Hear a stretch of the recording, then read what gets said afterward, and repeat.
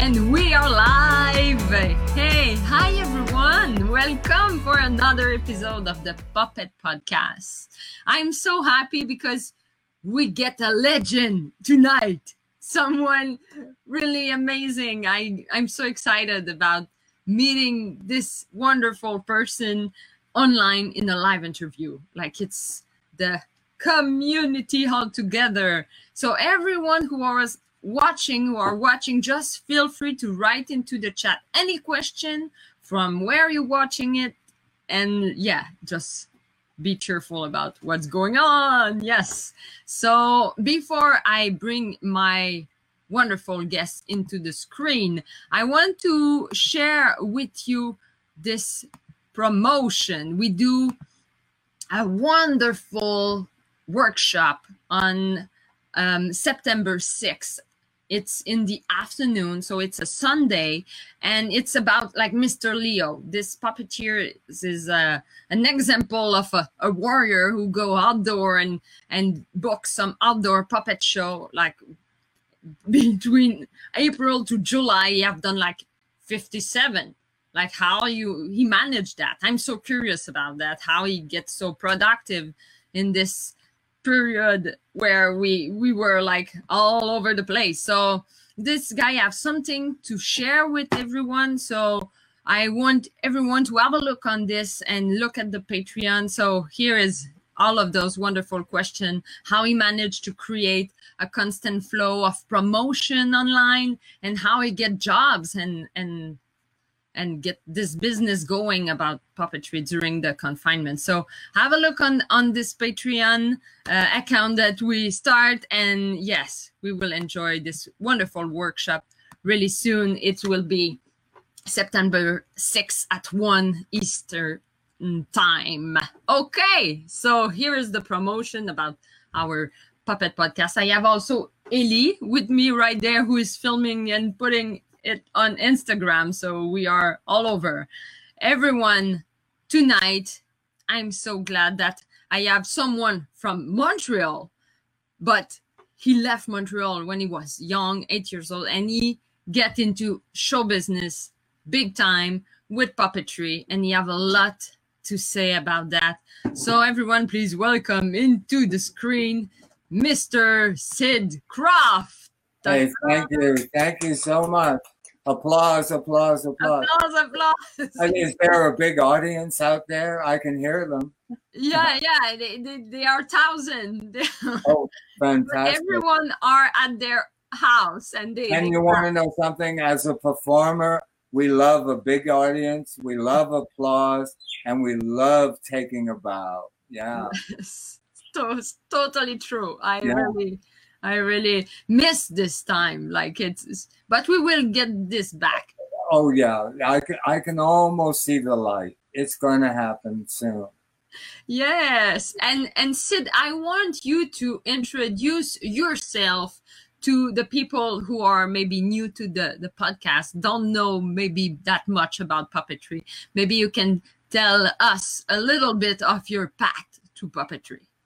Well, first of all, you're looking at somebody that's been in show business for 80 years, believe it or not. I'm 91 years old. I'm still working in the world of puppetry. I created, with my brother, 26 huge television shows here in America, and a lot of them played in Canada and all the other English-speaking countries, because you do speak English and French. Yes.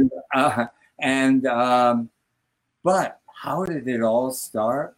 Well, our whole family came to America from Montreal. I was born in Montreal, and we came here for the first time to spend the summer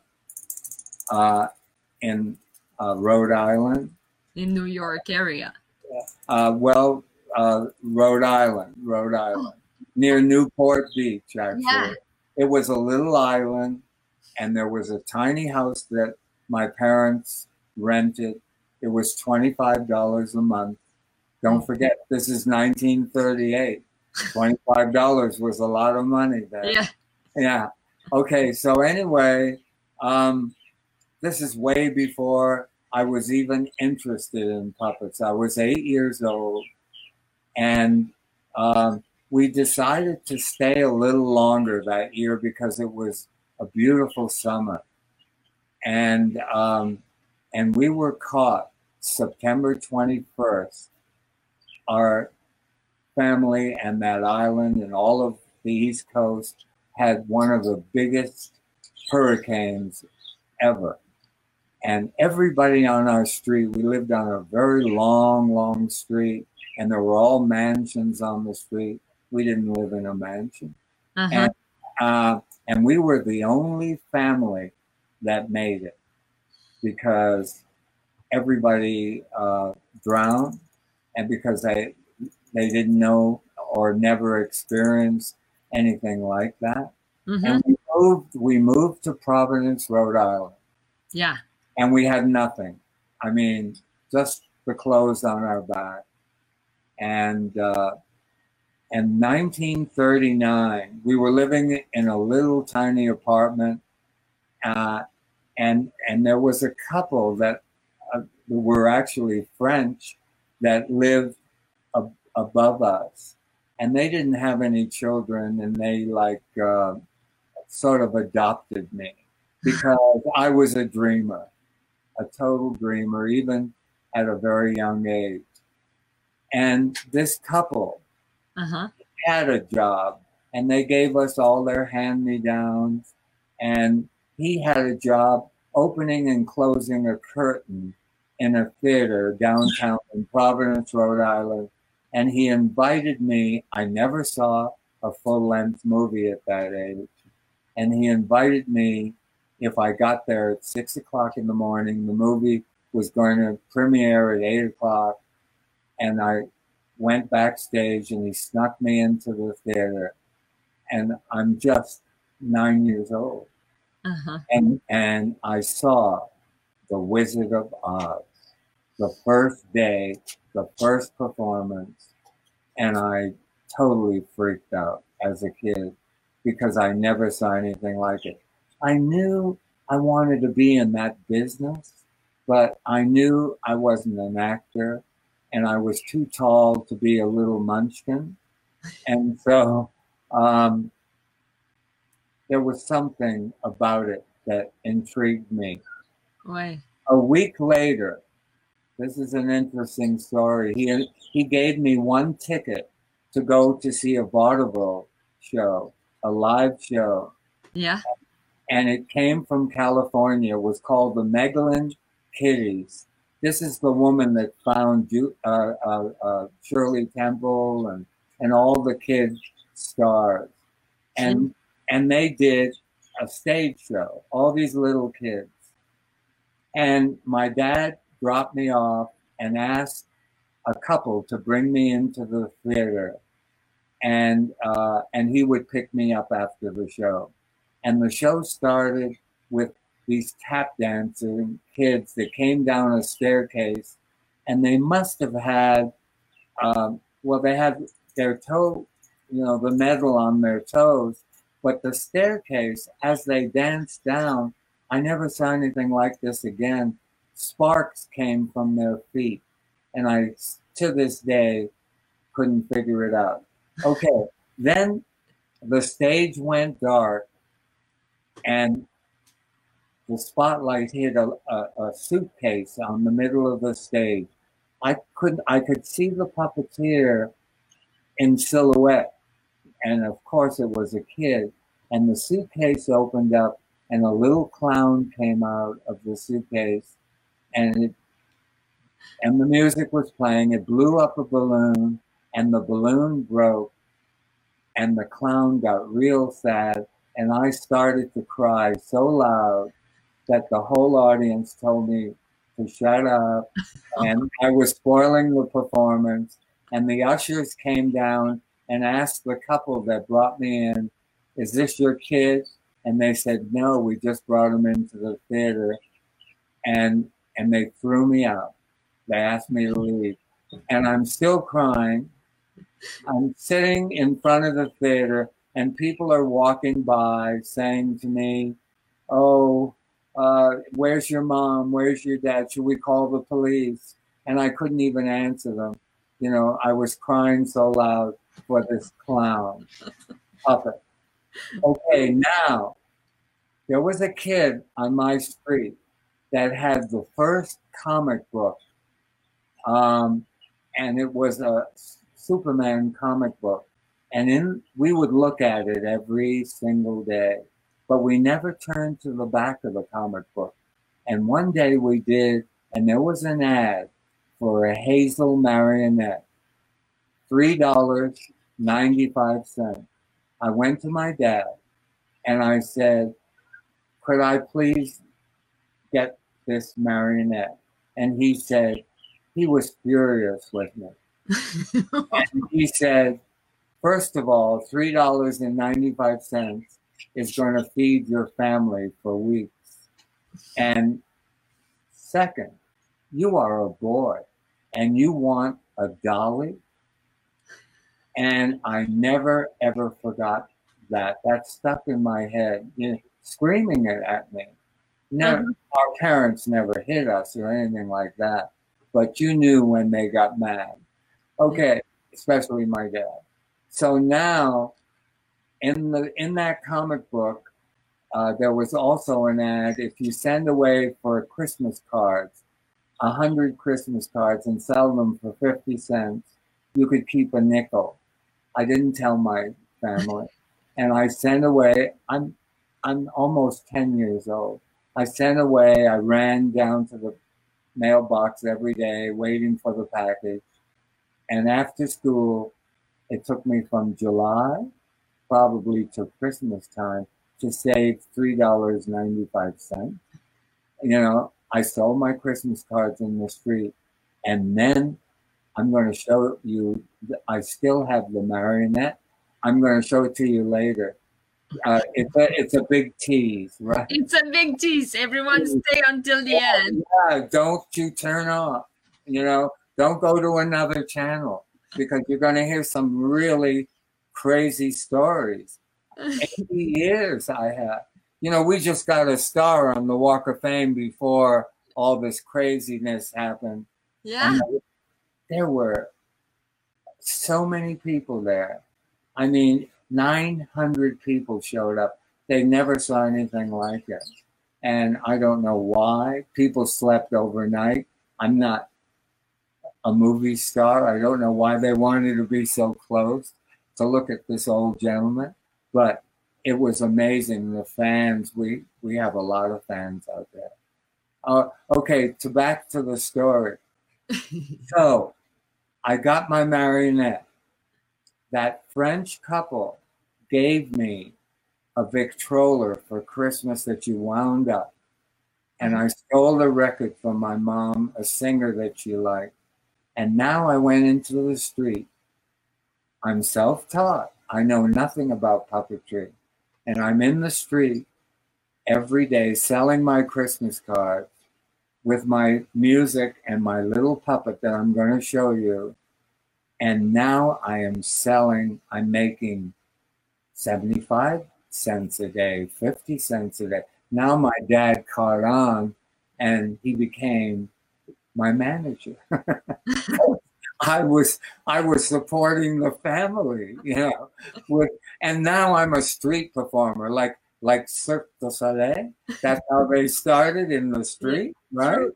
Yeah. So now I'm a street performer with my little marionette, and guess which one I send away for? Her name is Dolly, because my dad said, "You want a dolly?" And when I saw Dolly, I thought, okay, I'm going to misbehave my dad, and I'm going to get Dolly. Okay, so that's how I started.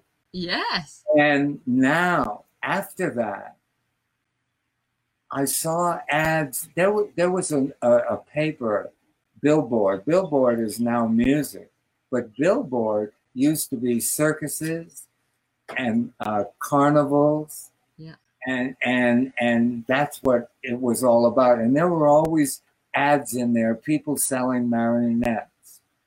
And I saved up, and I would buy a more professional one, and a bigger one, and a bigger one. I by myself put my a little act together.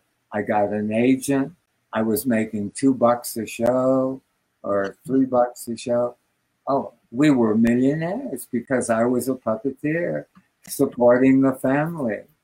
And so that's how it all started.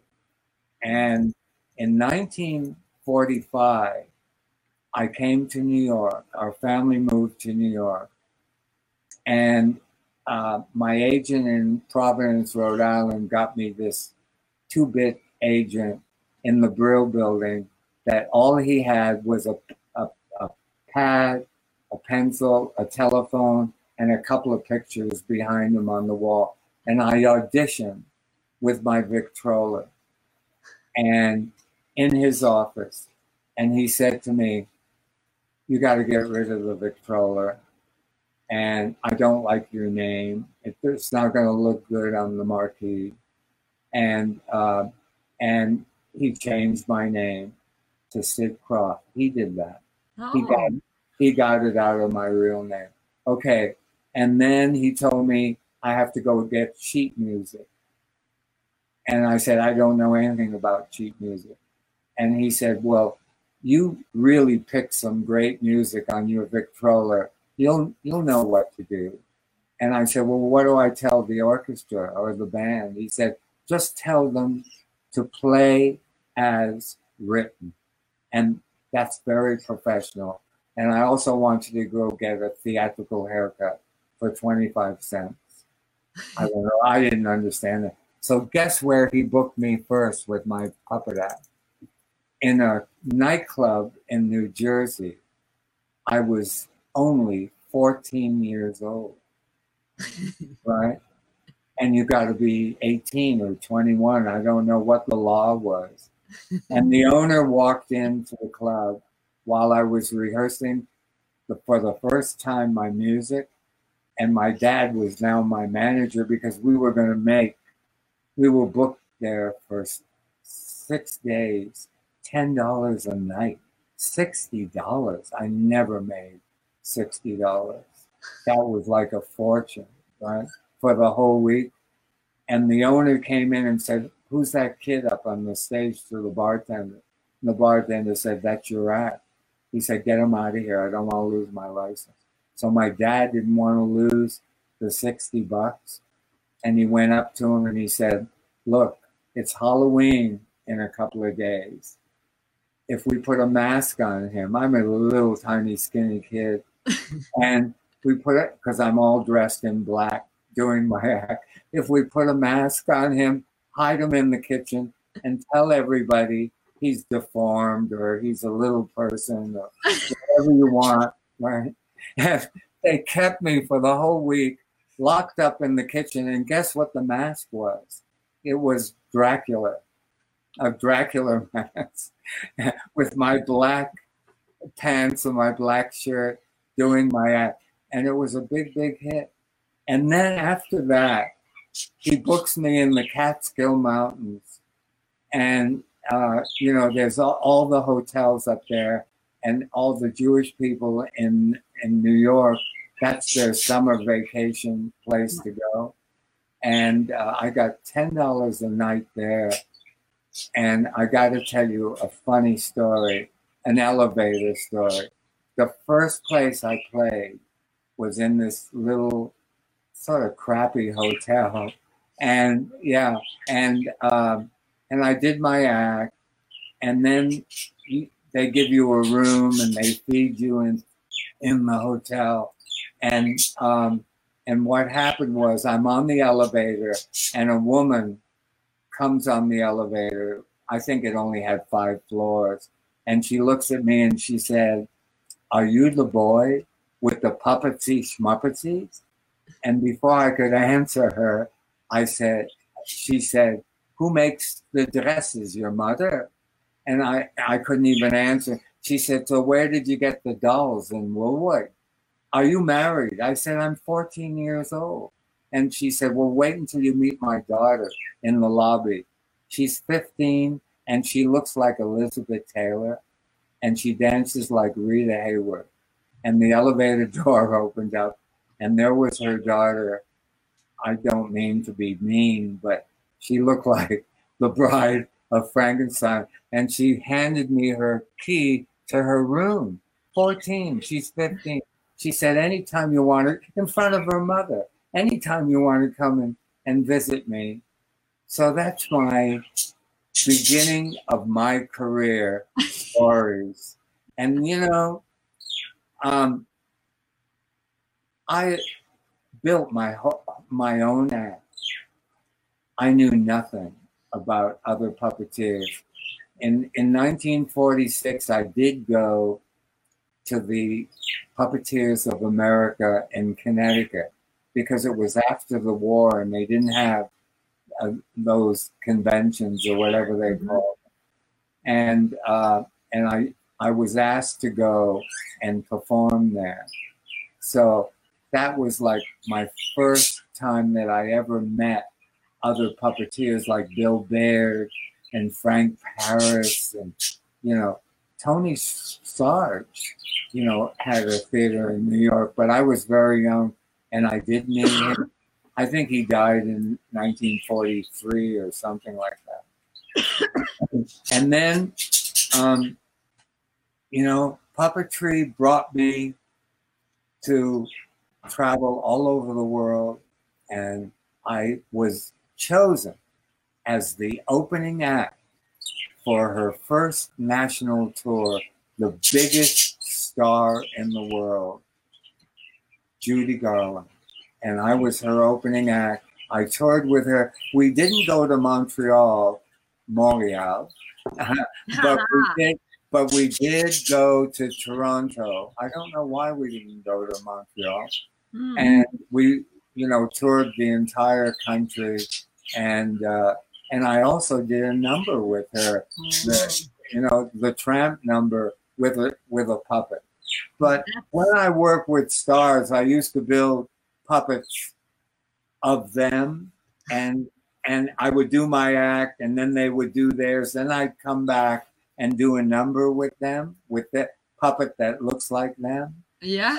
So yeah, and so I did that I toured with Liberace for almost 2 years. We went to Australia, all over the world. I mean, and I posted. You know, I'm on Instagram.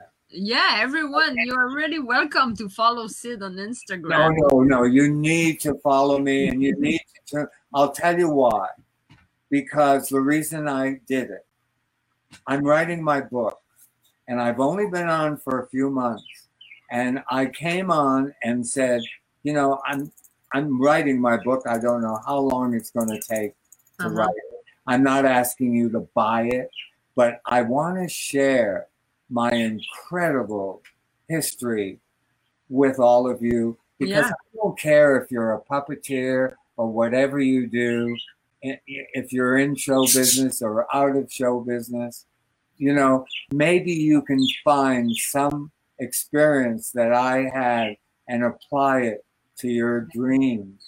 And that's why I went on Instagram. I started with 500 followers, and now I have over 6,000. But the puppeteers, they came out because the fans on our television shows, Puff and Stuff and all the other Little Lost and all those shows that we did, I'm just beginning to talk about all of that.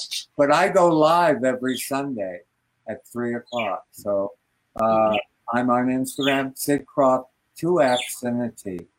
Yes. Okay. Yeah, you need to follow. That's so cool. Thank you. Okay, so ask me some questions. Yeah, let's go into the deep question that I always ask. The first is the why. Why do you cherish the art of puppetry? I know nothing, absolutely nothing else. It's in my blood. I love puppetry, and if you watch any of our shows, you know, the Brady Bunch or Donnie Marie or all those shows that we did 26 series and 22-hour specials, and every one of them has puppets in it. You know, in Puffin Stuff, it's people in costumes. That's puppetry, you know. So I live and breathe puppetry. And, you know, I do want to say something. I've been all over the world. So I've seen the most incredible puppetry ever, you know, and everywhere, you know, because I've traveled as far as Egypt and you know, the Arabic countries and with my act. And so I've seen all kinds of puppetry, and the talent that's out there in the world is beyond amazing. We all know, hey, puppeteers out there, it's the first form of entertainment. That's how entertainment started. And I think that puppetry, you know, animatronics, and there's 50 kinds of puppetry, more than 50. You know, it's just not marionettes. It's way beyond that. And it's just inspires me that, you know, that the world, well, everybody on the planet knows the word puppet. Yeah. They either made one when they were a kid, or, you know, they know what a puppet is. Yes. You know, even in countries that, you know, don't have television or even radio, they make puppets to keep them company, you know, and to show their personality or whatever. I mean, puppets, I love puppets. I love puppets. Yeah. That's great. I share this passion, and it's great because we get some question from the audience who are watching. Oh, wow, I can answer every question. You know, we've also got a Lifetime Achievement Emmy, and my brother always says to me, "Don't do more than 2 minutes." And I always say to him, "If I've been in the business 80 years, give me a minute for every 10 years, 1 minute." But I have so many stories. That's why you gotta tune in Instagram. We have a blast every Sunday, and I really tell you the secret of my life. Yeah, puppetry. Only in puppetry. Yeah. Yeah. Okay, go ahead.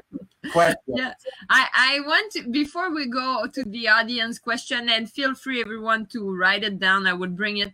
I want to know, in your opinion, what will be the best field of study to become a puppeteer? Like maybe in our time, like right now. What? How the would field of study? Like what is the best to know to become puppeteer? Well, hey, you want to know something? Use me as a guinea pig. I knew nothing, absolutely nothing about puppetry. I saw a puppet, and I spoke to someone yesterday that owns a huge company. They employ hundreds of people, an animatronic company here in Nashville. And he started as a puppeteer. And you know what? He said, I was 8 years old. I saw the Muppet movie, the first Muppet movie. And I knew that's what I wanted to be when I grew up. And his passion, I had such passion for it. I knew nothing, absolutely nothing. My first job in a vaudeville theater, this man came backstage and he said to me, you know, I'm a famous artist, but puppetry is my hobby. Yeah. Who are you? Where did you come from? I know every puppeteer. And, you know, how did you learn to do that? Who showed you? I said, I learned it all myself. Yeah. And it makes it more original. Don't copy someone, you know. I mean, it was amazing, the stuff that I did. In 1939, I went to the New York World's Fair. And you know what? That incredible fair, But all day I spent at the Wrigley building because they had a robot. No one ever saw a robot. And this robot, that's a puppet, right? I studied that robot all day long, you know? And then in my act, in my puppet act, I had a puppet of me that worked the puppet that juggled. And it didn't work. It was my encore. It didn't work. And the orchestra stopped. The old Cirque du Soleil trick, you know, the trapeze, she misses the trick. That's all staged to make the audience crazy. Okay, so I know all those vaudeville old tricks. Yeah. So the orchestra would stop, I reload the puppet, and then it would start again, and it didn't work. So what did I do? The puppet that was working the puppet threw the puppet down, the control. So the puppet collapsed. I threw the control down of the puppet of me. It picked up the little puppet and it walked off by itself. That was my encore. And I never came back for a bow again, you know, and that was it. So you see, it all came from the robot. Yeah. And I found this guy, he was Japanese. He built robots. This is in 1952 or something, 52. Yeah. And he built that for me. That's an impressive story. No. So what I'm saying, you know, yeah, there are incredible books out there, but, you know, I have all those books, but I don't think I ever looked in them, you know. I just figured things out myself. That puppet that blew up a balloon, that blew me away. How did he do that? You know, but I thought that puppet was a real little person, or I wouldn't have cried when the balloon broke, you know. So that's how it all started. Mm-hmm. So now you're listening to, they call me the grandfather of puppetry. And, you know, and to tell you the truth, I wasn't a great puppeteer, you know, but I was a great, and I hate to say this, I'm not on an ego trip, an incredible showman, because I knew there was something that I was born with. I knew if it was too long, that's something that I see all the time. You know, they'll play a whole record. Don't do that. I suggest that whatever the tricks that the puppet can do, cut it in half. Take it away from the eye and go to the next thing, you know, because things can become too long. And especially today, people just don't have the patience. You know? And so, you know, I constantly see numbers that are just incredible, but just a little bit too long. Get rid of that. And I knew how to do that as just a kid. When I had that record with the puppet that I'm going to show you, should I show you the puppet? My first puppet? I think we want to see it for sure. If you want, no, at the end. Yeah. I want to take the question also of the audience. So maybe. Okay. After, but I want to bring this one. It's Paul Louis who asked, "Hi Sid, how did you come up with the idea of for HR Puffin Stuff? HR Puffin Stuff. There was a show. Hey, thank you, Paul, for being a fan. There was a show at the San Antonio World's Fair for the Coca-Cola Company. You know, we had puppet shows in all the Six Flags parks. We employed every year at least 150 puppeteers.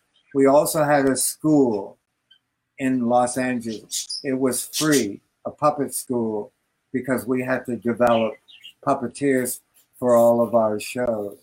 And they were all sponsored by Coca-Cola. Wow. Okay. There was a character in the San Antonio Fair. His name was Luther. And the shows were musicals, you know. And but I had a very thin story. And that was about this character that was a superhero, and he was changed into a dragon.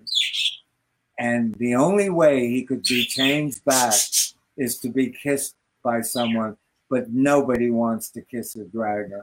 You know, I didn't tell that story. I used that as my thread in that musical that we did. That last 25 minutes, we did 12 shows a day in that theater. And people waited hours, couldn't get in to see it. It was the #1 attraction. So when we did the Banana Splits, that was our first show. The network said to us, "Oh, wow, you guys are insane. Come up with your own show." Because that was Hanna-Barbera, the Banana Split. And all we did was design and build the costumes. So we took that character that didn't have arms and we changed the color, and he became Pufnstuf. And Pufnstuf, that name came from a big hit song, Puff the Magic Dragon. That was the big song of that year, or many years. And that's where I got Pufnstuf from. And HR, he was the mayor of Living Island. And HR doesn't mean hand rolls. It means, he was the mayor. So the Royal Highness, and I spun it around and called him HR, Pufnstuf. And that is our Mickey Mouse of our company. You know, that's our trademark. Yes. That's how that started. Yeah. Okay, go ahead. I did. The next one is another. It's Mura Montero.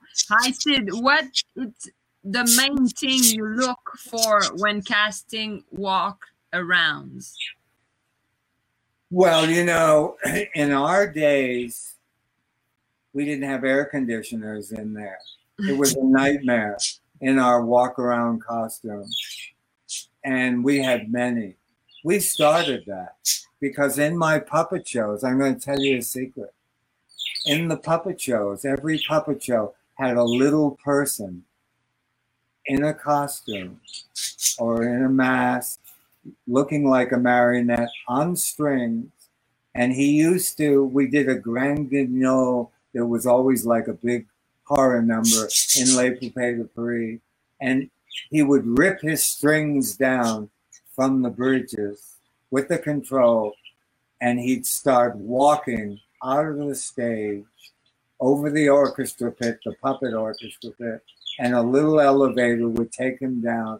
He'd walk up the aisle, and I had a trap door in the theater floor, and in the dark, I would just drop him into the trap door so people would freak out. They didn't know what happened to him, and we go to the next number. So because of that, even before Disney put Mickey Mouse in a suit, we were doing that. Uh-huh. And that's why Hanna-Barbera came to us to do the Banana Split. So in those days, it was a nightmare. I would never get in a suit. But now they have little air conditioners in there, and and it's totally a whole different world. But you still can't stay in it more than, there's a time period. Yes. Okay. And I want to have a question for you about the future. Like, where do you see puppetry in 10 years? Oh, well, I won't be around. But come on. Well, you don't live forever, No, but maybe you have a vision of the future. My vision, okay. It has nothing to do with me. Are you kidding? Okay. This is going to be the first time. I'm not going to tell you what it is, but I'm working on something so huge. It's probably the biggest thing that I have ever done. And it's all about bringing all the puppetry together in the world. And you can't imagine the people I have. We haven't introduced it yet, but it's going to be huge. It's so original and it's so different. And I said earlier, I'm not on an ego trip. There's no reason for me to be. You know, I've done it all, but this is the most exciting project that I've ever worked on. And it all happened because of Instagram, because I started hearing from puppeteers from Russia and Canada and Brazil and New Zealand and Australia and all over the world reaching out to me, because I haven't spoken to them my whole career. And now I'm doing that.